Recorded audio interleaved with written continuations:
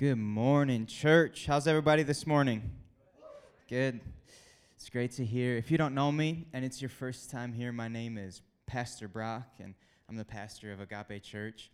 We're just so glad that everyone was able to gather this morning, and we all did it. We made it through Spring Forward. Yes?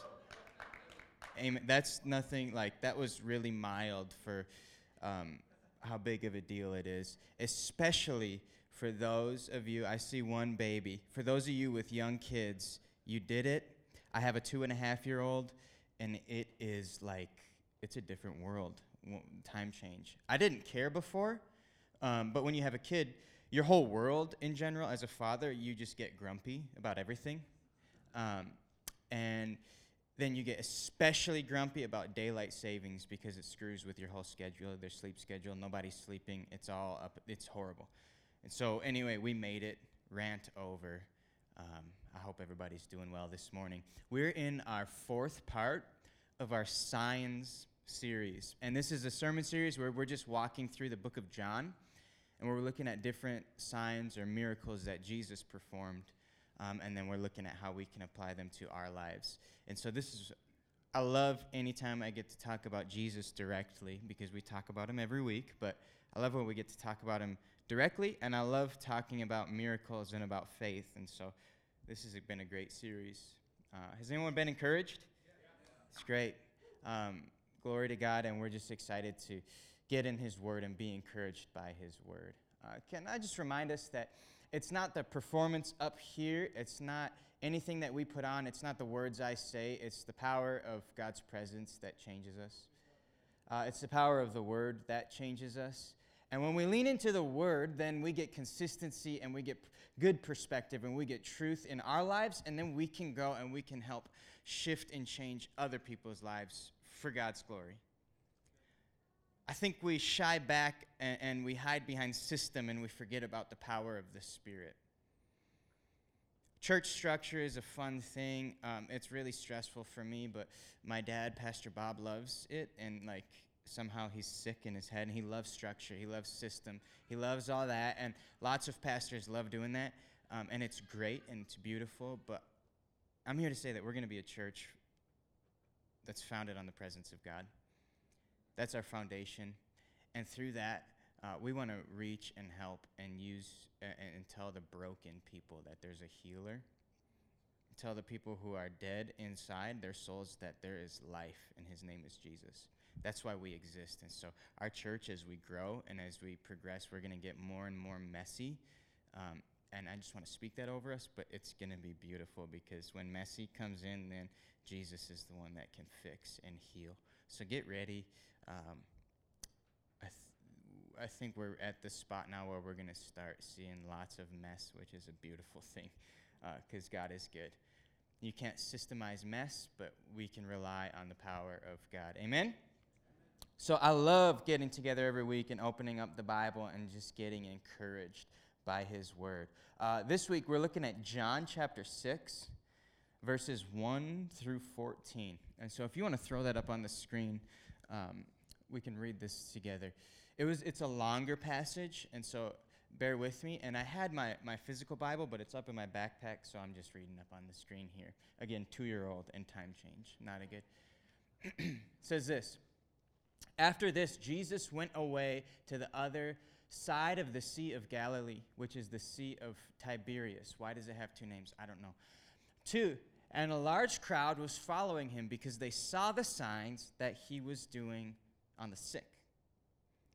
Jesus went up on the mountain, and there he sat down with his disciples.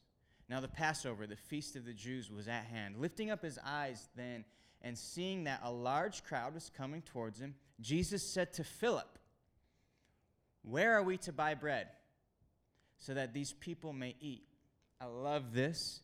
He said this to test him, for he himself knew what he would do. We're going to come back to that. Next. Philip answered him, 200 denarii, whatever that is, worth of bread would not be enough for each of them to get a little. One of his disciples, Andrew, Simon Peter's brother, said to him, "There's a boy here who has 5 barley loaves and 2 fish. but what are they for so many? I want to speak real quick to someone who feels like you're not enough. 5 barley loaves and 2 fish, and then he says, but what are they for so many? You ever feel like that? Who am I for what God has for me? Who am I to even navigate through life? I want to speak to you and tell you are filled with the love and the power of Christ. You are redeemed. You are set free. You are alive in your spirit if you know Jesus. And so that's who you are. And so God can take crumbs and fish and multiply them, and he can use you too. He can use me, which is a miracle, we all know. Jesus said, have the people sit down. I love how he doesn't even answer the question. Now there was much grass in the place. That's good. So the men sat down, about 5,000 in number.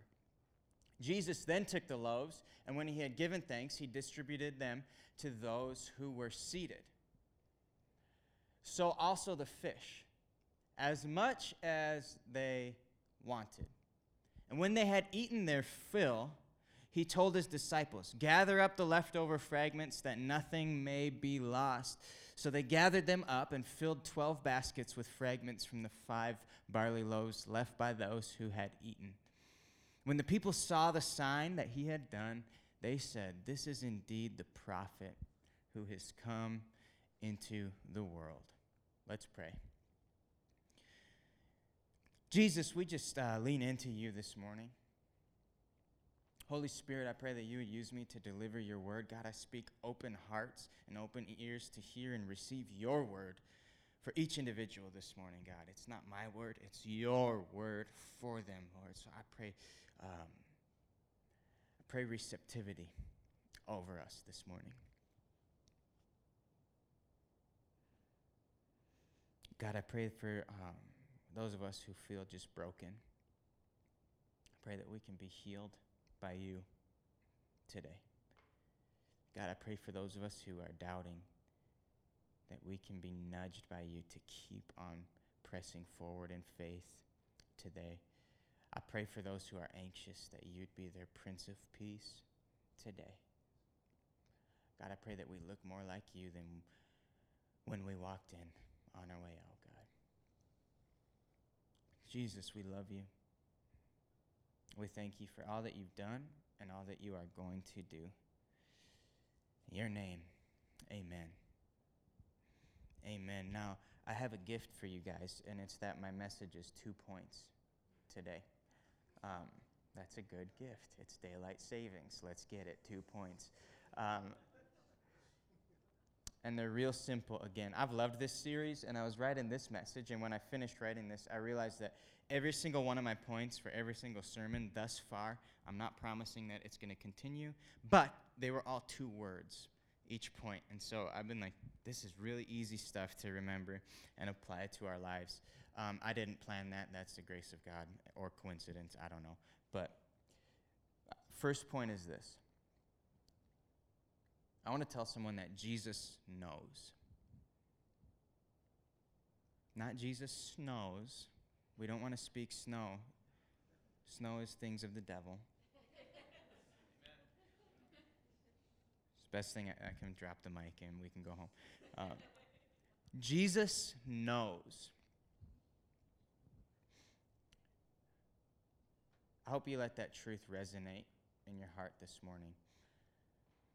Now, there's this book, if you've heard of it, it's like about these 5 love languages.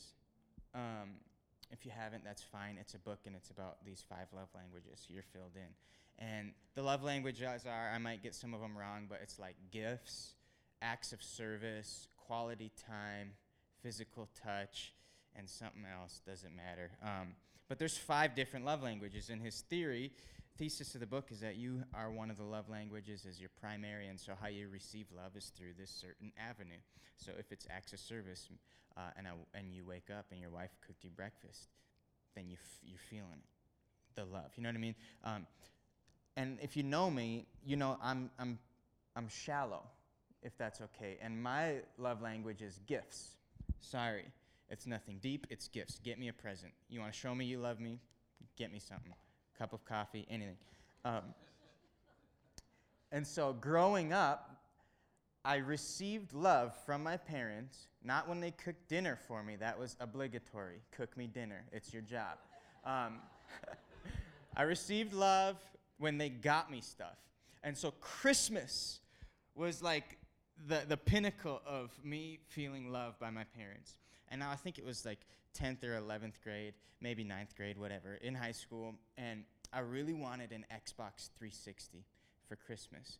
Now I started I was wise above my years, and I started priming the pump in about April. And so I was telling them months in advance, be prepared. I want and borderline expect an Xbox 360 for Christmas.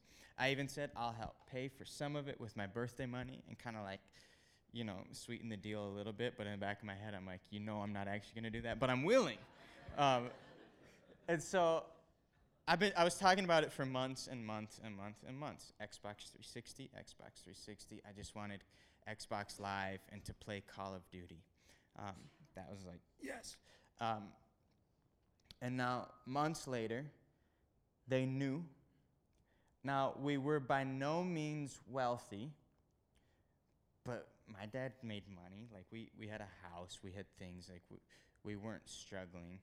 And each of my parents had cars. I had a great upbringing, so I'm like, okay, Xbox 360, it's about $200. If it's all I get, that's great. I know they can afford that, and so, like, it's happening. And so I pump myself up. Christmas morning happens, and I said, just get me an Xbox. You don't have to spend a dime on anything else. Don't worry. Don't even use creative thinking. Don't waste your time. Don't waste your money. It's okay. Xbox 360 for the love of God and Xbox 360. Now, Christmas morning comes, and I'm tearing through my gifts. Oh, Argyle sweater, sweet. Socks, awesome. I got a couple of other, I like jeans. That was a good item. Stuff like that. Couple movies and such. They always would get me, some sort of Max Lucado book that I never read. Stuff like that. Opened up all that stuff, and I was like, thank you, guys. And I have no more gifts. And I didn't get my Xbox 360. And now I was trying to put on, a brave face. But again, I'm not a brat. It's literally just how I receive love. So please empathize with me a little bit. It's how I receive love. So I felt not like I was a spoiled brat and they didn't get a chance to spoil me. It was like they don't love me, which I know seems ridiculous to those of you whose love language is not gifts. But if it is, you know what I'm talking about. It's like they don't love me. My dad hates me. I helped him all year redo this whole stinking basement, tear down walls, redoing our whole house. Xbox 360, and so but I was holding it in, and in my mind I was like, be brave, be brave, be brave, be brave. I don't want to get yelled at. I'm grateful. I have a house. You know what I'm saying? Then it was 15 minutes later. My dad mumbles something about going to the kitchen to grab coffee or something. I wasn't paying attention. I was trying to talk myself off the ledge. And he goes in the kitchen, and he comes back holding my Xbox 360. Surprised me with it, and we can know he's a sick man. That's psychological torture. This was in 2007. So now, you'd be put up in jail for that. Psychological torment. It's sick. And the worst part is the whole time he's watching me. You know what I mean? He's got these gray eyes and they're really intense. And so he's watching me, and he's in the back of his head, he's laughing, and it's the greatest gift. See, he doesn't get gifts from me, so he does these ruses to make me suffer, and that's his gift. That's his gift. That was his Christmas gift. Was watching me open gift and pretend to be grateful, and then hold back tears at the end. And then he brought out the Xbox 360. And you can all just go, like, give him a punch or something. I don't know. Like, that's messed up. But he came through. He came through, and he knew the whole time. I love verse 6. It says, Jesus said this to test them. He said, where are we going to get this bread? For he himself knew what he would do. Jesus himself knew the outcome of the situation. Isn't that a hopeful truth this morning? That Jesus, he knew the outcome of that situation, and guess what? He knows the outcome of your situation as well. Whatever you're struggling with, we all have something. And if you're good, just save this message for a rainy day. It'll be here soon. We all have something that we're going through. And I want to tell us that Jesus knows. He knows the outcome. So we don't have to live, listen, in anxiety, in the unknown, because Jesus knows the outcome. He himself, he knew how he was going to solve the problem. And a lot of times we get focused on our problems, as I do, and I forget that to focus on Jesus because he knows the solution. Jesus knew how he was going to feed these 5,000 or 7,000 people, however many were actually there, 5,000 men, thousands of people. Jesus knew the outcome, but he didn't tell them the outcome because he wanted to strengthen their faith a little bit in this moment. I think he wanted to just see where they were at and show them that he has the outcome.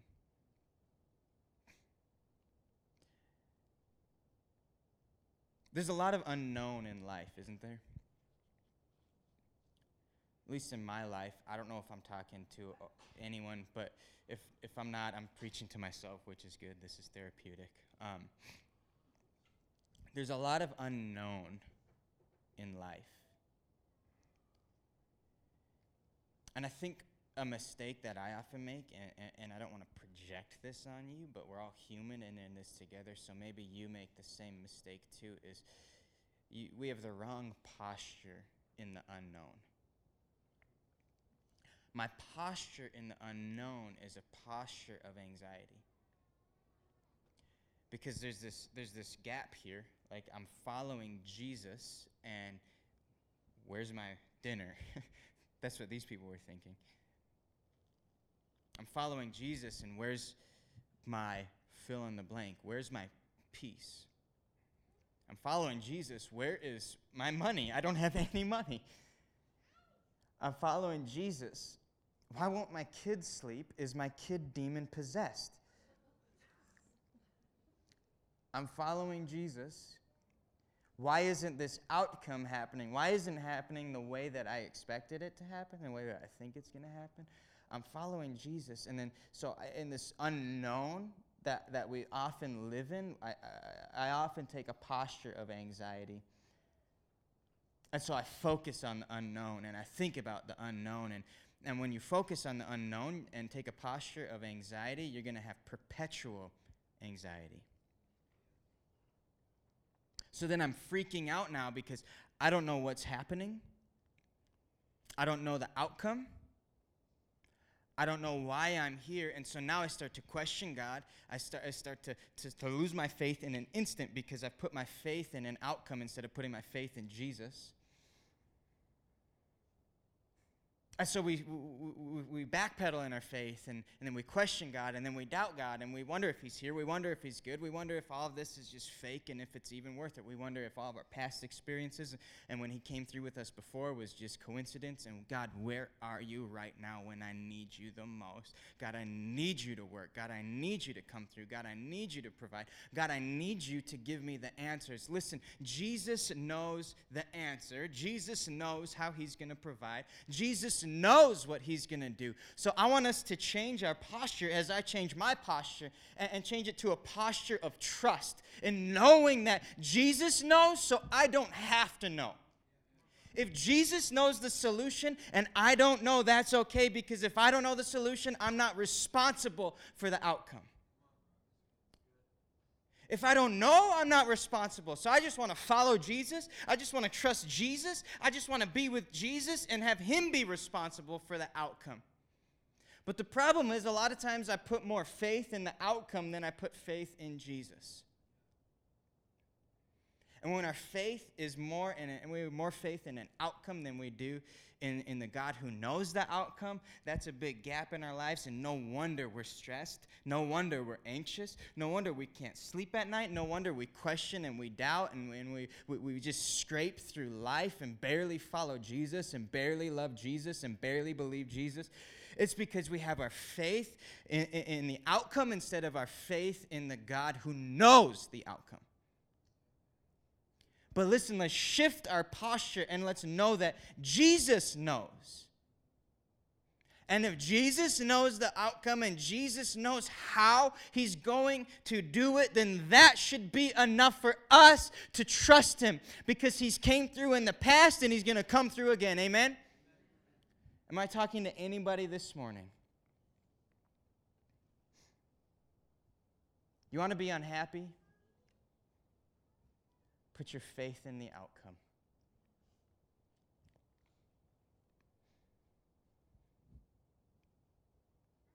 You ever see the thing where they're like, actually put a stick on the back of an animal and then they make them chase the food? Like, we've seen it in cartoons probably, but in real life, have you seen it? Hilarious. Can't catch up. And it just keeps running and running and running and running and running and running. And then I got to get this, I got to get this, I got to get this, I got to get this, I got to get this, I need this, I need this, I need this, I need this. Stop running. Stop striving. Stop seeking an outcome. Stop where you're at, plant your feet, and look up and say, Jesus, I trust you to provide what I need. I know you have the answer, and I know you have the solution, and I know you can do miracles and move mountains to provide for me, because I know that you know, so I don't have to know. I just get to trust and stand here and watch you do it. I wonder how much more peace we would have if we just stood and trusted God, because listen, Jesus knows. Amen? Jesus knows. And number 2, Jesus provides. Jesus provides. It was like 3 years ago, I think. Right? When we left, I was full-time at a church. I was a youth pastor, and we left to start this thing. And this church has been open a year, but obviously there was all the prep work before we opened, actually convincing people to help us open a church that didn't exist, which is a lot harder than it sounds. I don't know why I didn't think it sounded hard, and then you do it, and you're like, well, what in the world did I just do? But I got this job at a coffee shop, right out of the church job, and so I was just transitioning into this coffee shop job. And they were hiring a bunch of people because it was a new coffee shop. They were really busy, and they needed more staff. Perfect. So they were hiring full-time people. And in my interview, I said, all I asked the dude over and over, like, I don't care what I do, at all. I'm not interested in what I do for the job, but am I full-time? Will I be full-time? He said yes. And I asked him over and over and over again, because Katie wasn't working. We had Maisie, who was 2 months old. Okay, so this was 2 years ago. Maisie was 2 months old, and I asked him over and over, am I full-time? Yeah. Are you sure? Full-time as in 40 hours. 40 hours. Yes. Listen, you understand I'm leaving a job that I was salary. I had health benefits. Do you know what that is? Health benefits. I'm leaving that I need you to tell me that I have 40 hours. I have a 2-month-old baby. My wife ain't working. She can barely walk. 40 hours. Can I get 40 hours? Please. Yes. Is it guaranteed? Yes. Okay. So just to clarify, you're going to give me on the schedule 40 hours. I will walk in here. I will clock in for 40 hours per week. And then I will clock out. And I will get paid for 40 hours a week. Yes. Okay. I'll see you next week. Okay, so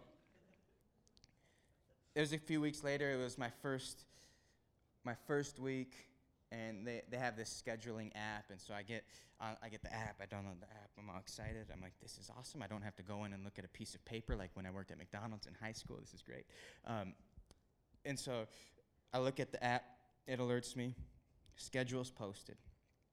Now, it was posted for the following week on a Sunday. The week started the Monday before. Great. Or the week started the Monday, like the next day. And posted the schedule, and I had 22 hours. And I was like, all right, God. Didn't you? And I was like, you told me, right? Like, I had health benefits. I have a 2-month-old. We don't even have insurance. We can't pay for health insurance. And I started to freak out a little bit. I was like, okay, next week it'll be okay. I'll go in and talk. I went in and talked to the dude again. I was like, okay, I don't know if I didn't explain this well enough, but I knew you think I'm exaggerating. I said so many times, 40 hours. And then I asked him, can I get 40 hours? You don't understand.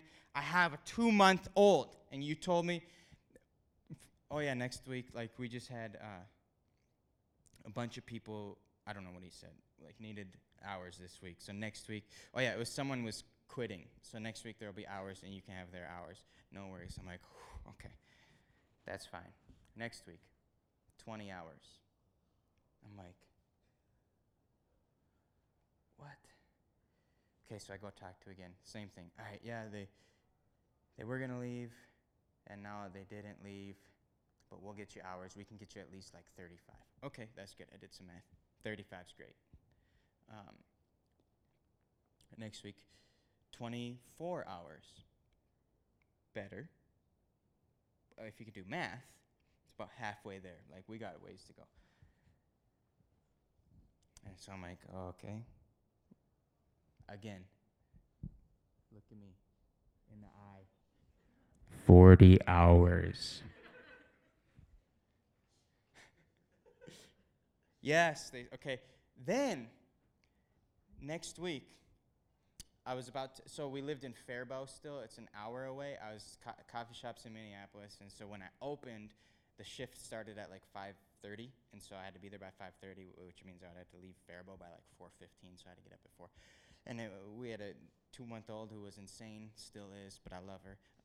Didn't sleep, fell asleep about midnight. So it's midnight. I'm about to go to bed, sleep 4 hours, hopefully.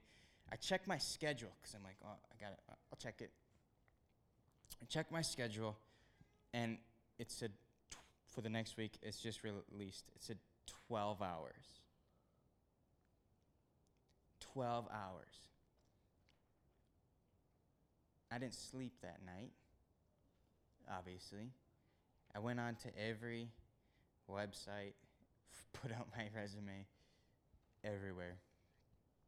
12 hours. And then I was like, you know the moment where you're looking at your situation and you're like, God, are you real? I'm sorry, but did you not tell me to do this? Like, it was pretty clear. We stepped out. 12 hours. Like, how can you support a family on 12 hours a week? So I had a moment with God where for about 10 minutes. I was like, I don't think you're real. But then I just sensed peace, And I just remember just sensing it. I didn't hear God say anything. There's nothing. It was just, I just sensed him. And so we kept walking, and I ended up getting a different coffee shop job, and I did 2 training shifts there, and I hated it. I felt like I was going to puke afterwards, literally. I'm not trying to be extreme. I was like, this is not the job.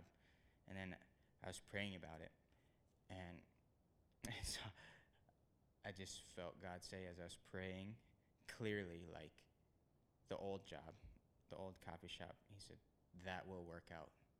Quit. That's where you need to be. And I was like, what? We just did this. I left.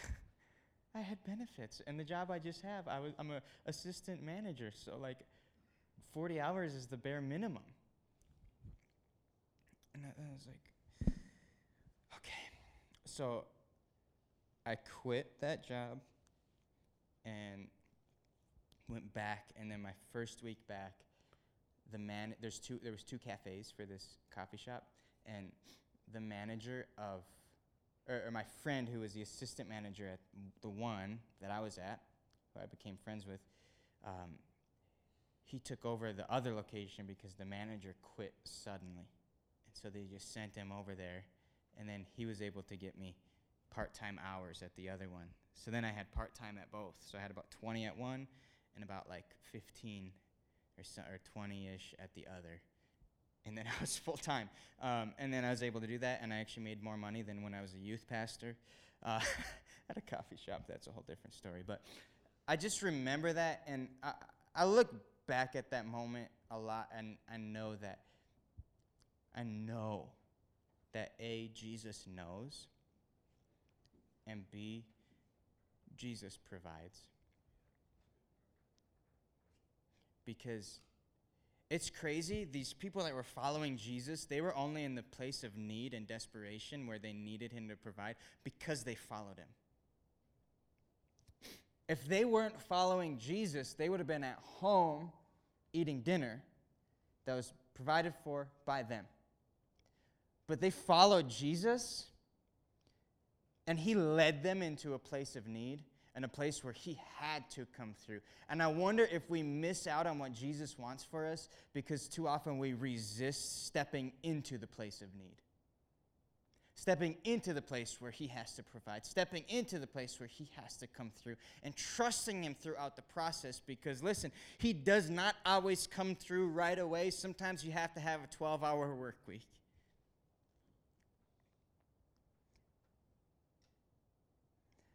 But the greatest thing, Matt and worship team, we're going to go back into worship so you can come back up. Matt and whoever else. Me, I guess.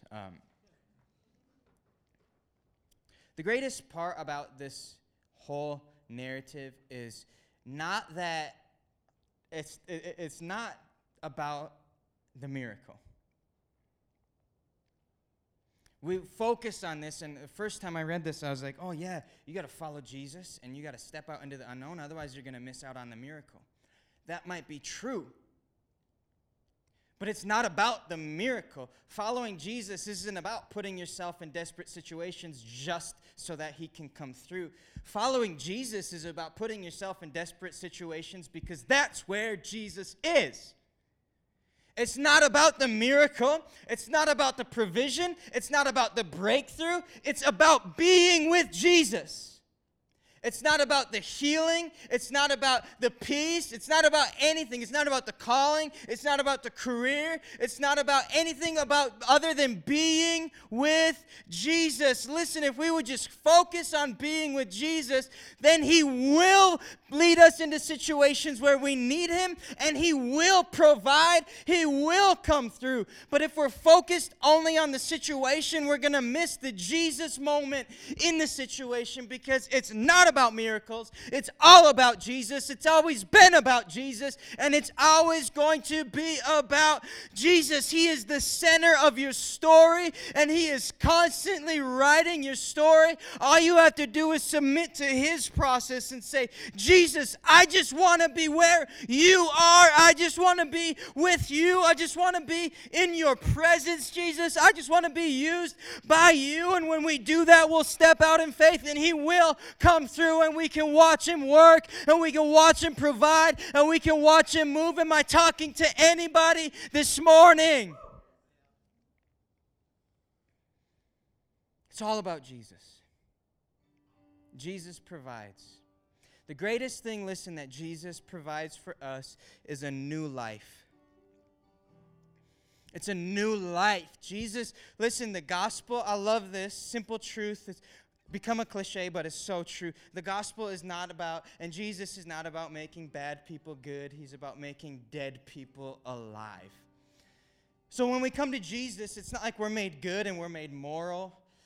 It's not about that. It's about when I come to Jesus, my soul that's dead, that's dying, that's decaying, that's going to be separate from him forever someday, that piece of me, the darkness that you feel cannot be redeemed, the part of you that you hide and you shield away that nobody knows about, that's the part that Jesus loves, and that's the part that he redeems, and that's what comes to life when you come to Jesus. Do you feel dead? Do you feel like you've been sleepwalking? Do you feel like you've just been existing through life? Do you feel like you've even come to church and you've lifted your hands and you've followed Jesus, but you haven't given your life to him?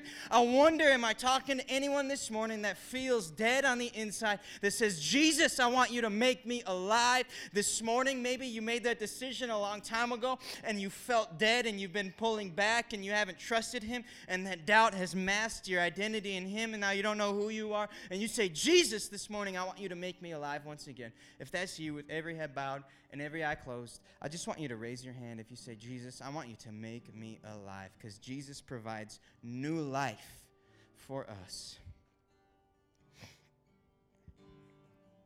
Jesus will make you new. He will rewrite your past. Doesn't matter how long you've half-heartedly followed him.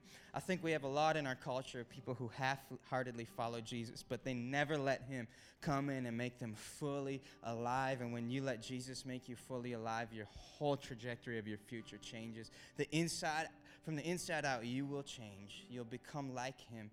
But it all starts with saying, Jesus, I want to be made alive in you. We're going to pray for the people that slipped up their hands. Jesus, you know the hearts. You know the stories, God. And I pray this morning that a shift will happen. That souls will come alive in you, God. You're the God of life. You breathe new life into us.